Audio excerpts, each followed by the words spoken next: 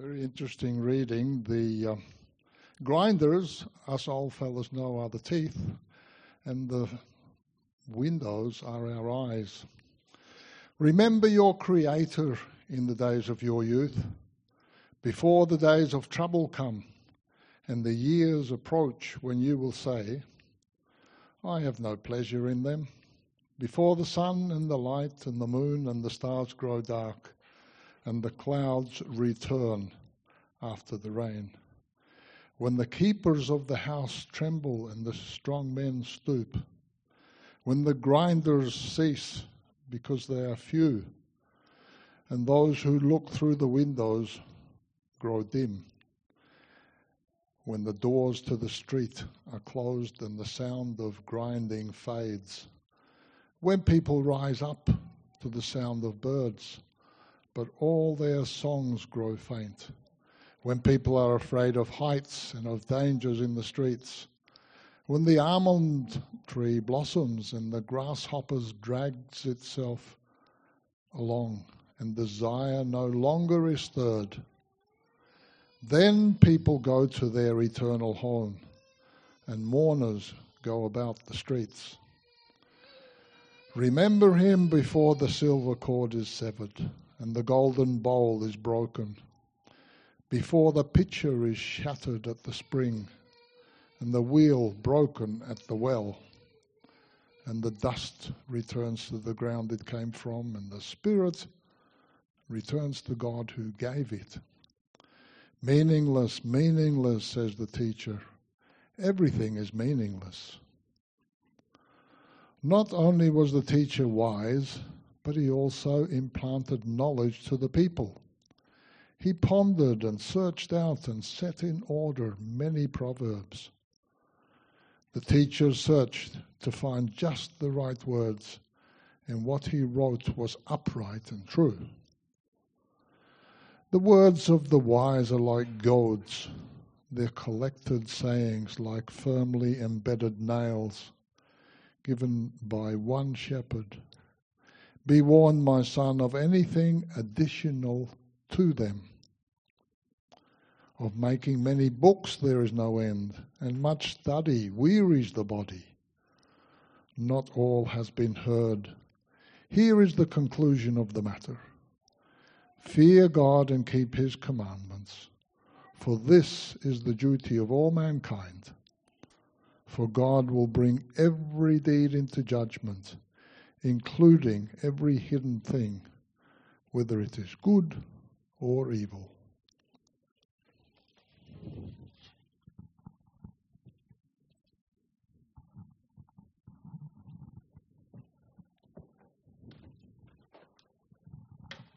Thanks, Jan and Hazel, and thank you to everyone who's shared and prayed this morning. It's a very exciting service to be part of. My name is Mark. If we haven't met, I'm one of the pastors here at Trinity Church Modbury. A special welcome to our regular members here this morning, but also to everyone who's visiting with the Prinz family. It's a wonderful occasion. Jim Steins was a former AFL player who was diagnosed with cancer in his early 40s. And this is how he described the thought process he went through at that time. He said, I was staggered to realise that I had never really looked at life in the knowledge that we all must one day die. Now, I could not help but feel that the stopwatch on my life had begun. While I could have no way of knowing when it would stop, I wanted to make better use of whatever time remained, whether that was to be months, years, or decades. That remaining time for him ended up being about 2.5 years. For me and for you, well, who knows how long that is. What we do know is that death is a bitter reality. It's the great enemy. It can throw our lives upside down in an instant when it strikes. Don't know if it's just me getting all that extra noise. Richard, just sing out if you want me to use the microphone instead. Just adjust my face. That's all good. Just talk among yourselves.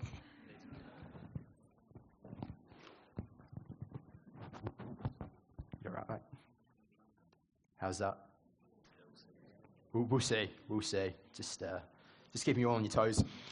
Death has been kind of like the reference point throughout the book of Ecclesiastes. I realise there's quite a few people here that are kind of jumping on towards the end of the series, but throughout the book, death has been a constant. The writer of Ecclesiastes refers to himself as the teacher. It's probably, or quite possibly, King Solomon, though we don't know for certain. But whoever this teacher is, he's on a search for meaning and for gain in life. He looks for it in his work, in his wealth, in his wisdom, in his pleasure, in his leisure, wherever he can think of to look. But even the best things in life leave him wanting more. He can't get around what a broken and frustrating place the world is. And as he searches for a fulfilling life, death is the obstacle that he keeps running into. If life under the sun is all there is, and then we die and that's it, how can there be any ultimate meaning in life? That's the big question that he's asking.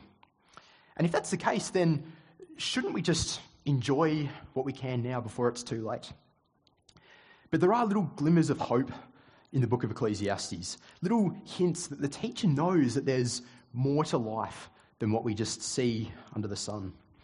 And we're going to see that a bit more clearly this morning, but I want to begin by asking you, how does the reality of death shape the way that you live? How does the reality of death shape the way that you live? The answer to that question is obviously going to depend on what you think comes after death. If you don't think there's anything after death, if you think this life is all there is, then probably a bit like what we heard from Jim Steins before, you'll want your life to count for as much as it can right now and to experience as much as you're able while there's time. If you believe in some sort of reincarnation, like so many of the Buddhists who Women Micah have been rubbing shoulders with over the last couple of decades, you'll want the good deeds in your life to significantly outweigh the bad deeds so that you can move forwards in a positive way.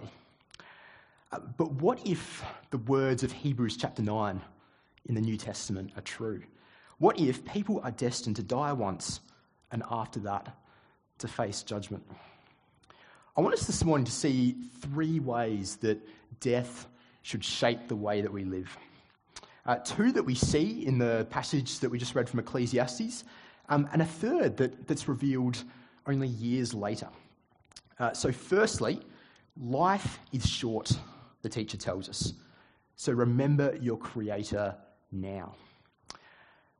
Jan referred to it just before he gave us the second Bible reading there. You might have picked up that much of the final chapter of Ecclesiastes is effectively a poem about growing old. So we read there in verse 3, when the keepers of the house tremble, those are our arms. When the strong men, our legs, stoop. When the grinders, our teeth, cease because they are few. And those looking through the windows grow dim. So he's talking about when our arms, our legs, our teeth and our eyes fail us. Verse 4, when the doors to the street are closed and the sound of grinding fades. So when our ears lose their sense of hearing. Verse 5, when the almond tree blossoms. I'll leave that up to your imagination, but that's what a blossoming almond tree looks like, so I'll leave that up to you to work that out. And then, of course, when people go to their eternal home and mourners go about the streets. Obviously, that's when we die. And before all of those things happen, the teacher tells us, remember your Creator in the days of your youth, before the days of trouble come. So for 11 chapters of Ecclesiastes, the teacher has been building up to this point. And now he reminds us, we have a Creator. He wants us to be clear on who we are and who God is.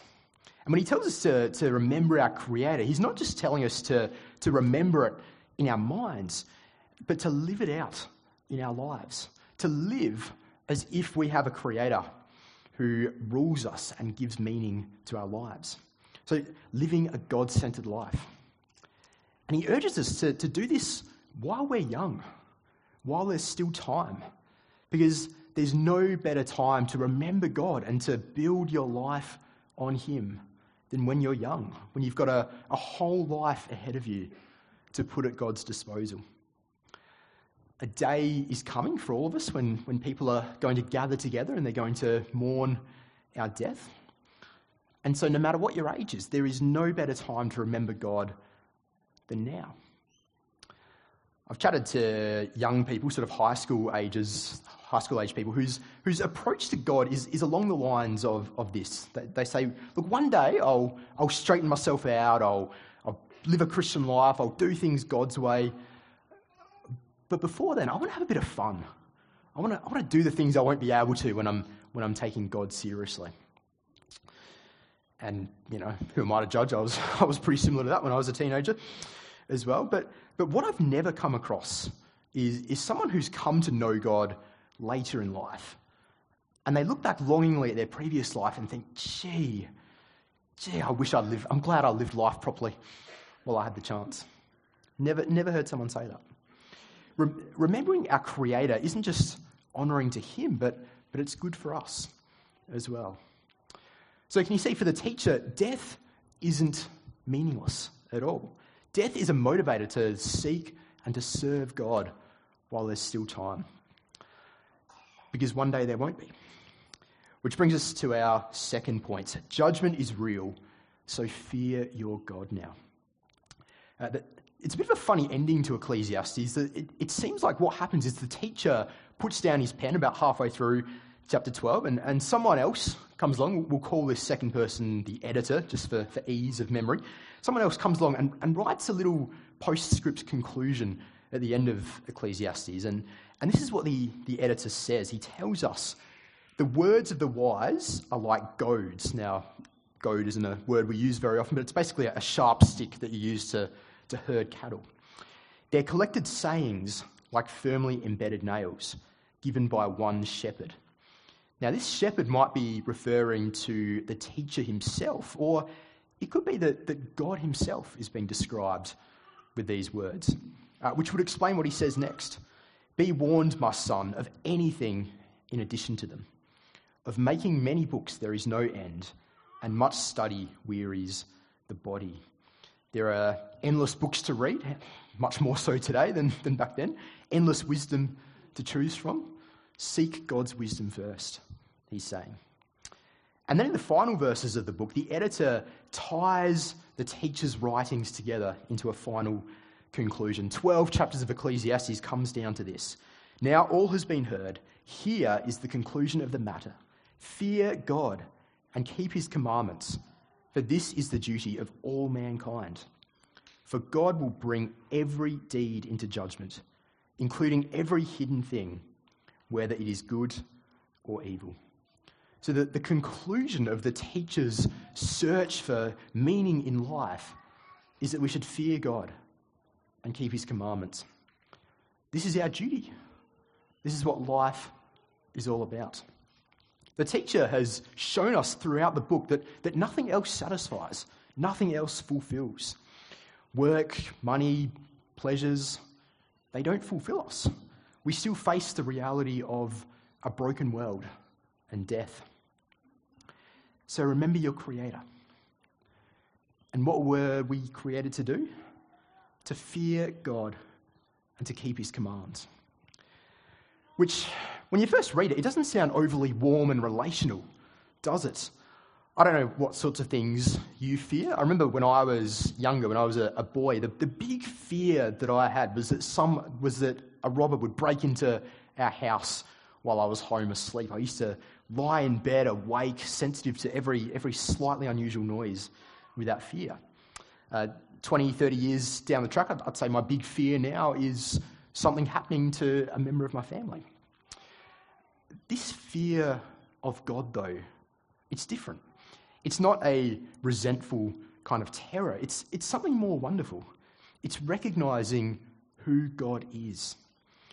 Knowing him in such a way that our hearts tremble at his beauty and his splendor. It's a beautiful kind of fear, a fear that recognizes not just the greatness of God, that he created the whole world, that he holds everything together in his hands, but also the goodness of God, that this mighty, all-powerful God cares about our every need. It's a fear that moves us to keep his commandments, not out of reluctant obligation as if God's some sort of cosmic school principal or something, but out of joy, knowing that he knows what is truly best for us because he's our creator. It's a beautiful fear, but it's still a serious fear because, as we read, God is going to bring everything into judgment. And if judgment is real, then everything matters. See, throughout the book, the teacher has been telling us, if this is all there is, if there's nothing after death, no judgment, no afterlife, then nothing matters. It's all meaningless. But instead, everything matters because God sees everything and he'll judge every word, every thought, every deed. Nothing is insignificant in God's sight. So is there meaning in life if I'm going to die? Well, yes, because every deed will be judged. Everyone will give accounts. Judgment is real. So fear God now. And if we left it there, we'd have a really powerful motivation to obey God's commandments, but not a lot of assurance. If every deed is going to be judged, then where does that leave me? I need to be better to please God. I need to do better. And maybe that's your understanding of what it means to be a Christian, living a life that's good enough for God. That was what I used to think that Christianity was about in my teenage years. And what I found was it was a huge burden to live with, thinking that it's all up to you to be good enough for God. Because you can never be sure. And it leaves you feeling resentful of God for setting such an impossible task. But that's not God's plan for us. God had a rescue plan that he was working towards even as the book of Ecclesiastes was first hitting the shelves. And we see it in that Hebrews passage that we started with. Just as people are destined to die once and after that to face judgment, so Christ was sacrificed once to take away the sins of many. And he will appear a second time, not to bear sin, but to bring salvation to those who are waiting for him. Jesus has faced our judgment on the cross. And not just that, but Jesus is risen. And so we can rejoice in our Saviour now. In our 1 Corinthians reading, we heard that our hope beyond death is tied right up in the bodily resurrection of Jesus. If Jesus was never raised back to life, then we have no hope. If the dead are not raised, let us eat and drink, for tomorrow we die. But if he has been raised, then we will be too, if our trust is in him. And on that day, we'll be able to taunt our great enemy. Where, O death, is your victory? Where, O death, is your sting? Death does sting. We know that. Many of us, I know, are feeling the pain of death intensely right now. And whatever your background and whatever your worldview is, I think we all like the idea of there being something better after death, don't we? You know, I'm always struck by when a death occurs, how people who, to my knowledge, up until that time, were completely non-religious, completely no thought of the supernatural or anything, but in that moment they cling to the comfort of their loved ones being in a better place, looking down on them. And we want it to be true. But what gives us that hope? What the Bible offers us here is, it's more than just something nice to vaguely hope for. It's something true. And it's all bound up in Jesus. If he rose from the dead, then death has been defeated.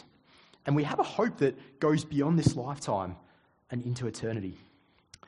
Jesus died for our sins and he was raised back to life. It all hinges on this. If you're not sure about this, if you think this sounds good, but I'm just not convinced, please look into it. We'd love you to come along if you're around for our Life series, which kicks off this Thursday night.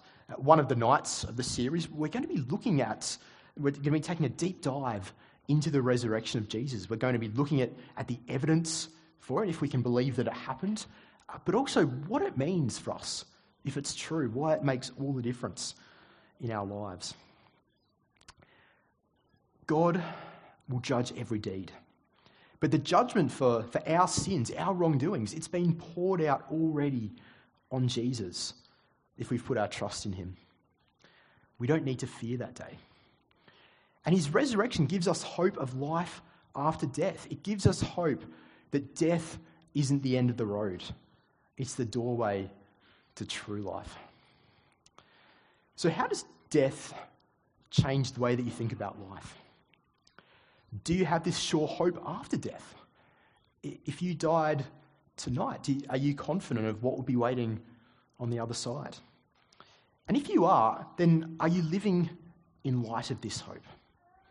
Are you remembering your Creator? Are you keeping his commandments day by day? See, if this life is all there is, if Jesus wasn't raised and there's no judgment and there's no afterlife and the best we can do is to eat, drink, and be merry, then Christians are to be pitied. Paul is right in 1 Corinthians. And not just that, but quite frankly, if that is the case, Wim and Micah are crazy because they've given up 2 decades of comfortable life here in Australia for a much harder life and a much less certain life in Cambodia. But if there's more to life than what we see under the sun, if we have a creator, a judge, and a saviour, then Wim and Micah and Esther and Tobias, they've put the last 17 years to extraordinarily good use. Because people everywhere, including Cambodia, need to hear, understand, and believe in this gospel message. Having Christian material printed in the local Cambodian language is going to have a huge impact that stretches into eternity, as will the care provided to so many mission families in the Hope School.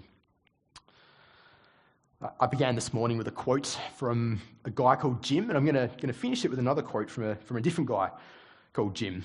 Jim Elliot was a missionary in the 1950s who was speared to death by a South American tribe who he was trying to reach with the gospel message. He was 29 years old at the time, which in the world's eyes might be classified as a noble but sadly wasted life. But knowing that his efforts led to the gospel message being heard and believed in that part of the world, and knowing the eternal value of that gospel message, we know that his life was anything but wasted. And so he was right when he spoke these words. He is no fool who gives what he cannot keep to gain that which he cannot lose. He's no fool who gives what he cannot keep to gain that which he cannot lose. None of us know how long we have.